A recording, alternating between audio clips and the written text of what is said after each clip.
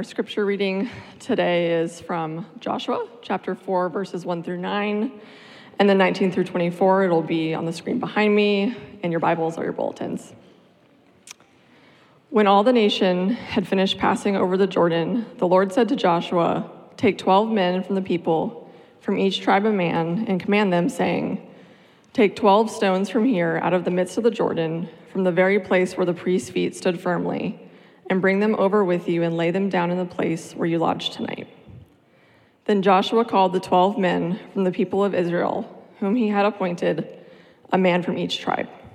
And Joshua said to them, 'Pass on before the ark of the Lord your God into the midst of the Jordan, and take up each of you a stone upon his shoulder, according to the number of the tribes of the people of Israel, that this may be a sign among you. When your children ask in time to come, "What do those stones mean to you?" then you shall tell them that the waters of the Jordan were cut off before the ark of the covenant of the Lord. When it passed over the Jordan, the waters of the Jordan were cut off. So these stones shall be to the people of Israel a memorial forever.' And the people of Israel did just as Joshua commanded, and took up 12 stones out of the midst of the Jordan, according to the number of the tribes of the people of Israel, just as the Lord told Joshua. And they carried them over with them to the place where they lodged and laid them down there. And Joshua set up 12 stones in the midst of the Jordan, in the place where the feet of the priests bearing the ark of the covenant had stood, and they are there to this day. The people came up out of the Jordan on the 10th day of the first month, and they encamped at Gilgal on the east border of Jericho. And those 12 stones, which they took out of the Jordan, Joshua set up at Gilgal. And he said to the people of Israel, 'When your children ask their fathers in times to come, "What do these stones mean?" then you shall let your children know, Israel passed over this Jordan on dry ground. For the Lord your God dried up the waters of the Jordan for you until you passed over, as the Lord your God did to the Red Sea, which he dried up for us until we passed over, so that all the peoples of the earth may know that the hand of the Lord is mighty, that you may fear the Lord your God forever.' This is the word of the Lord." Thank you, Ellie Claire. Well, before we jumped into the sermon this morning, I wanted to just give a brief update on something that's going on, and that is the assistant pastor search process. Some of you guys know that we've advertised already for that, and we're going through that process. But I wanted to make sure that you understood maybe a couple of distinctions between that and the process that you went through to find me as your senior pastor. And the first thing to realize about the process is that for the senior pastor, I was hired and called by you, the congregation. But for an assistant pastor, they are hired by the elders. They are called by the elders. And so that's one big difference. The second difference is in regard to their role and how they function with our elders. They are invited to sit with the session, our elders, but they are not a voting member of the session. And so that really speaks to a difference in role. And it does influence the way that we go about our process to search for this person. It's not as intense and it's not as involved. However, we still are following a lot of the same steps that were outlined when you guys searched for my position. And so we've engaged some folks in our congregation to do some interviewing. I've done quite a bit of the initial screening of candidates, and we will be engaging our elders, deacons, and some other leaders in the congregation along the way. But we are right in the middle of this process right now, in particular with an individual. And so I would just ask for your prayers that God's hand would be upon us and in this process, and that he would affirm and confirm to us and to that person whether God is calling them to minister here at LBC. Okay, so I just wanted to give you a little update on that. Stay tuned for more information that I'll be bringing you in the future on that. Let's take a moment and bow our heads again, and let's go before the Lord and ask for his blessing on this time. Heavenly Father, we come to you this morning, many of us with mixed feelings of joy, but also feelings of sadness, Lord. We give you praise for new birth in our congregation, for the Thompson's baby being born. We pray that you would continue to strengthen that little one and give that one health and vitality at this time.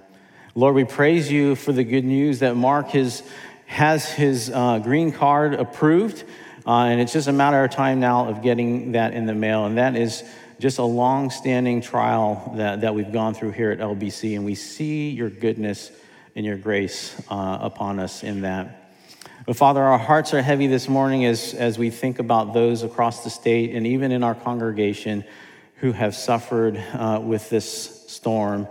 Lord God, we don't understand all of your ways or even a fraction of them, but we can only cry out to you as our good, loving Heavenly Father, that you would be merciful to the people in Florida and those who have been impacted by the storm. And we pray especially for those in our congregation who have been displaced and who are having to make repairs on their house. Would you give them grace? Would you give them strength and bring them the resources that they need?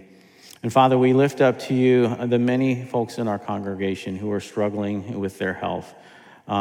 Some who are recovering from surgery and some who are facing surgery even tomorrow. Lord God, you are the great healer. Would you touch our people and give them healing and give them your grace and comfort? And Lord, now as we approach your word, we thank you for this grace that we can hear your word. Lord, would you speak to our hearts this morning? Would you soften our hearts that we may receive what you would have for us? We ask this in Christ's name. Amen. Well, we have a number of traditions in my family, and one of those surrounds the way we celebrate our birthdays. We celebrate our birthdays. It actually starts the night before the birthday. You'll find the Lam Shu Chan family at the local Krispy Kreme when the hot light is on, and we are consuming a dozen donuts. That's right, we got 6 people, so the math works out kind of good for us. But it's not just for those hot donuts. We're actually accumulating another dozen for the next day in the morning. And so what happens in the morning is we wake up the birthday person with a candle that's lit, stuck in the Krispy Kreme donut of their choice. We go to the bedroom and shut off the fan usually because it'll blow out the candle. We've got the camera running. We've got phones ready to take pictures, and we sing to them. Happy birthday. And then we give them a card on which, this is a handmade card, which we write blessings, and those of us who are artistically inclined draw pictures and whatnot. And that's the way we celebrate our birthday. And some of it requires planning, of course, because the birthday person gets to pick, if it's a holiday or if it's a weekend, they get to pick what we get to do that day. They also get to pick what we're going to eat for dinner. So that takes some effort and planning. And then by the close of the day, before we all go to bed, we gather around again as a family, and we surround the birthday person. We lay hands on that person, and we go around in a circle, and we pray blessings on them for the coming year. That's how we celebrate birthdays. We celebrate special occasions like that in our family. And we do that, we make a big deal out of it because we want to remember, we want to reflect and celebrate the significance of that event. Well, I know as a husband, for me, there's 2 things that I have to be super intentional about. 2 dates, right? My wife's birthday and our anniversary, right? You dare not miss those. But as a nation, we have to be intentional about celebrating holidays as well. And we use ordinary things to celebrate holidays. Think about it. We use barbecue and fireworks to celebrate the 4th of July. We use turkey and football to celebrate Thanksgiving. And at the Lam Shu Chan house, we use Krispy Kreme donuts and candles to mark something significant. Well, in our story this morning from Joshua chapter 4, the Lord is going to use 12 ordinary stones to point to and signify something very important. And we're going to see in our passage as we unpack it that these 12 stones are for us, they are for our children as well, and they are also for the world. And so I want to jump right into that very first point, that these stones, these remembrance stones, are for us. We see this in verses 5 and 6. And Joshua said to them, "Pass on before the ark of the Lord your God into the midst of the Jordan, and take up each of you a stone upon his shoulder, according to the number of tribes of the people of Israel, that this may be a sign among you. And the first thing to note in these verses is the intentionality, the planning that's required in order to remember. Right? Israel would have to carry large stones, okay? It doesn't say that they're going to stick them in their pockets. It says that they're going to carry them on their shoulders. So these might have been some very large stones, okay? And remember when Scott talked about the Jordan River, it's probably 12 feet at the time. And so they're 12 feet down and have to carry up these stones out onto the riverbank, okay? And our scripture also says that there's one representative from every tribe. So that means that all of God's people are involved. So this is not a simple thing. This is a momentous thing that requires effort and planning. We also see in our scripture something interesting. It says that Joshua himself also set up stones in the middle of the river. And that's all it says. And we're left to wonder, well, why did he do that? I mean, the scripture doesn't say that God told him to do that as well. But maybe let me suggest it to you this way, that this event, this river crossing for Joshua was something very personal and impactful for him. His emotions were running high. Why was that?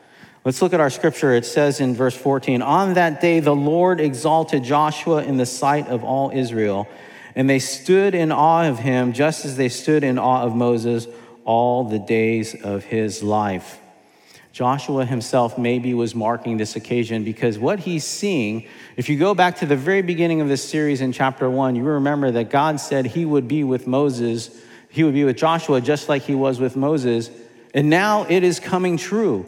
Joshua is experiencing the promise of God being fulfilled right at that moment. And so it was very impactful for him as well. Well, we need also ourselves to remember God's work in our life. We need to put effort into that. And why is that? Well, because we too are prone to forget. We're prone to forget. Dale Ralph Davis, in his commentary on Joshua, says it this way: "The greatest enemy of faith may be forgetfulness." Forgetfulness. Right? It's as modern day Christians, our heads are oversaturated with knowledge about God. It's like our information far outweighs and outruns and exceeds our obedience. We have to remember God's truth. We have to remember his grace. We have to remember his work in our life. And Dale Ralph Davis, in his commentary on Joshua, he goes on to use this great illustration of marriage. And he says it this way, that the greatest threat to a marriage is not that outright act of infidelity. Maybe it starts with a slow forgetting and a slow eroding of remembering what it is that we loved and were attracted to in that person. And it's the same way possibly in our faith. What we suffer with is an erosion of God's truth. Well, Israel would forget the God who miraculously cleared the way through the Jordan. Surprisingly, they're going to abandon God. And we see this in the book of Judges, which follows after Joshua. This is what it says. This is astounding. "And the people of Israel did what was evil in the sight of the Lord. They forgot the Lord their God and served the Baals and the Asheroth." Now, this is a stunning testimony to say, right? God did a miracle here, exerted his power over nature, and somehow they forgot the Lord. They forgot him. We too also forget the Lord. We forget the Lord every single time we sin, right? Sin is a form of unbelief. It's a forgetfulness of what he has done for us, right? Because we forget that he gave his life, that a person was nailed to the tree, was tortured. Why? So that our sins could be forgiven. It shows us his great love for us, his grace for us. And yet when we choose to sin, we're choosing something over God. It's like somehow all of these great truths that have been in us, poof, we've forgotten it in that moment. We forget and we choose sin over God. Well, when we have these great reminders of what God has done in our past, it strengthens us for the future, especially if we're going through serious trial or suffering.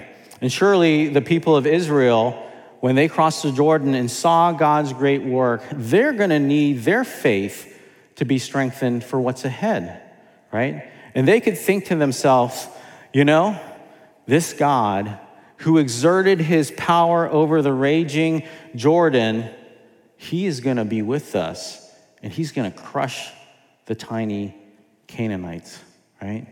And so it's the same thing with us. The God who miraculously works in our life to bring us across the Jordan from death to life, won't he be with us in our future trials? And so the question is, as modern day believers, how do we mark these occasions in our life? How do we mark God's powerful work in our life? We can use ordinary things, right? We can use jewelry or tattoos. Some of you, I know, write journals, and you write and record specifically, this is how I saw God work in my life today. Or it may be as simple as putting a date next to a verse in the Bible, okay? But for me, I think of this one example for myself. Throughout these hurricanes, I was out and about, cleaning up, and I was walking down my driveway, and I saw these two giant oak trees in the front of my yard that I just love those things. And I might love them because, two trees is something that's very significant. If you're a Tolkien fan, you know about the two trees of Valinor, right? Of course, if you're a student of the Bible, you know the two trees in the garden. You know about possibly the two trees that's talked about in Zechariah or Revelation. And so when I saw these two towering oak trees, I just kind of broke down and thought about God's goodness, his faithfulness in bringing us to Orlando and providing for us such a wonderful place far beyond our expectations, something that we don't deserve, and yet he lavished his grace upon us. And so every time I'm going to look at these trees now, I'm going to think about our faithful and powerful God, how he was at work in our life. Well, it doesn't have to be complicated for us as believers. It could be something simple. Like this morning, what we did, and the ordinary elements of the bread and the wine, a way to remember over and over again the story of the gospel, God's powerful work, what he has done for us. We see it in the sacrament of baptism and ordinary use of water. Right, we see it in a wooden chest with the Israelites. We see it in a wooden cross. We see it in a simple book. And this is what I thought about. We have something actually so much far better than the Israelites, right? They had their 12 stones, but we have here God's record of history for us. And I want you to realize this. If you are in Christ by faith, you are children of Abraham. You are of that great family of old that we read about in Scripture. And so what does that mean? That means that these stories are our stories as well. This is our family. These are our great-great-great-great-grandparents in the faith. Those are our family that crossed the river, and they experienced God's power, and we can remember it because we've got the book right here. We have many ways that God has given us to remember his powerful working in our life. Well, let's look at that second point, that these stones are also for our children. We see this in verses 6 and 7. When your children ask in time to come, what do these stones mean to you? Then you're going to tell them that the waters of the Jordan were cut off before the ark of the covenant of the Lord. When it passed over the Jordan, the waters of the Jordan were cut off. So these stones shall be to the people of Israel a memorial forever. Now recognize this. There's going to be some of those children who are not going to remember this. They were carried over in mom and dad's arms, right? Or they were toddling over, and they're not going to remember what happened, right? And so when they grow up, unfortunately, like all of us, their hearts are going to grow hard, and they're going to hear this story maybe of the crossing, and they're going to wonder, hey, did that really happen? That didn't really happen. I mean, that stuff doesn't happen. God doesn't open up rivers like that and hold back waters. And so they're going to need to be reminded. Now, in the Christian world, you may have heard this, that second generation, third generation Christians, they're weaker than the first generation. And so this is what we are speaking to here. Why is that the case? And whose responsibility does God give to make sure that that doesn't happen? Well, he puts it squarely on the parents to teach the children. And one of the beautiful things in our passage here that God is saying is that this is so important to remember that not only I want it to be a sign for you, I want your children to know. I want your children to know about me. The promises that I make to you are for your children. And this is a wonderful truth that we need to grab a hold of this morning, that God doesn't just care for individuals. He cares for our families. He cares for whole families. And that's why the Apostle Paul in 1 Corinthians 7 can say that the children of believers, even if there's only one believer in the family, he says that they are holy, they're special, they're set apart. There's something about them. They have an advantage. And this is why the Apostle Peter can say in his famous sermon in Acts chapter 2, he would say this, after preaching the gospel, he would say, the promise is for you and for your children and for all who are far off, everyone whom the Lord our God calls to himself. God makes covenants with his people. You're in covenant with him if you receive Christ by faith, but that promise of salvation is for your children as well. And your children, because they are covenant children, you know what? Here's the astounding thing. They have amazing advantage of being in the family of God. Amazing advantage. I want you guys to realize how important that is, because if you are a child out there and you don't have believing parents, guess what? Well, you're not exposed to the preaching of God's word. You're not exposed to the visible sacraments. You're not exposed to the fellowship of God's people. So the question for us as covenant people is, are your children experiencing all these advantages of being in the household of God? Are you taking them faithfully to church? Are you praying with them? Are you telling them the stories of how God has worked in your life and how he has worked in the lives of his people? Well, in 2017, there was a study that was done. It was published by the American Psychological Association.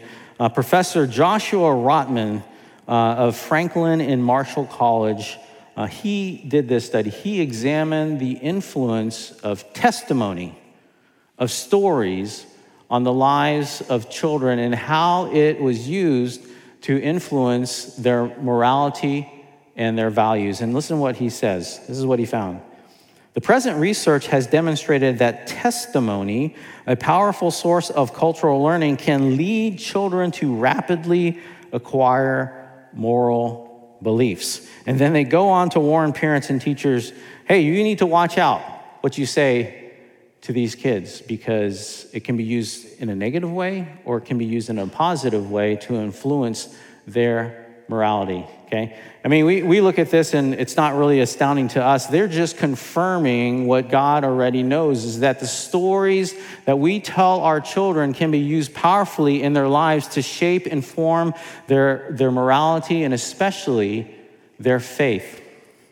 And so you know what the greatest stone of remembrance for your children is, if you are a parent? It's the testimony of your life. Right? They're like little digital recorders watching, listening to every single thing you do. And they're forming their picture about God, their Heavenly Father, through that. And so the question is does your life testify? Is it writing the story of God's grace and of his powerful working in your life, or is it writing a different story? Well, here's the sad situation that happens for Israel about this. In Judges chapter 2, it's going to say this. And this scripture right here, to preface it, this is what happens after Joshua and that generation all passes away. This is what it says. And there arose another generation after them who did not know the Lord or the work that he had done for Israel. How is that? God just parted the waters, and all of a sudden we've got a generation that they don't know the work of the Lord? They don't even know the Lord? How did that happen? It seems to me it falls squarely on the prior generations that they did not use the opportunity of the stones and other signs that God had given them to teach the younger generations, one generation to another, about the Lord. And so may that not be the legacy that we have for our children.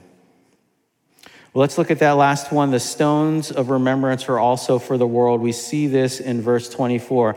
So that all the peoples of the earth may know that the hand of the Lord is mighty, that you may fear the Lord your God forever. And so there was supposed to be an evangelistic aspect to these stones. These stones were to witness to God, his power.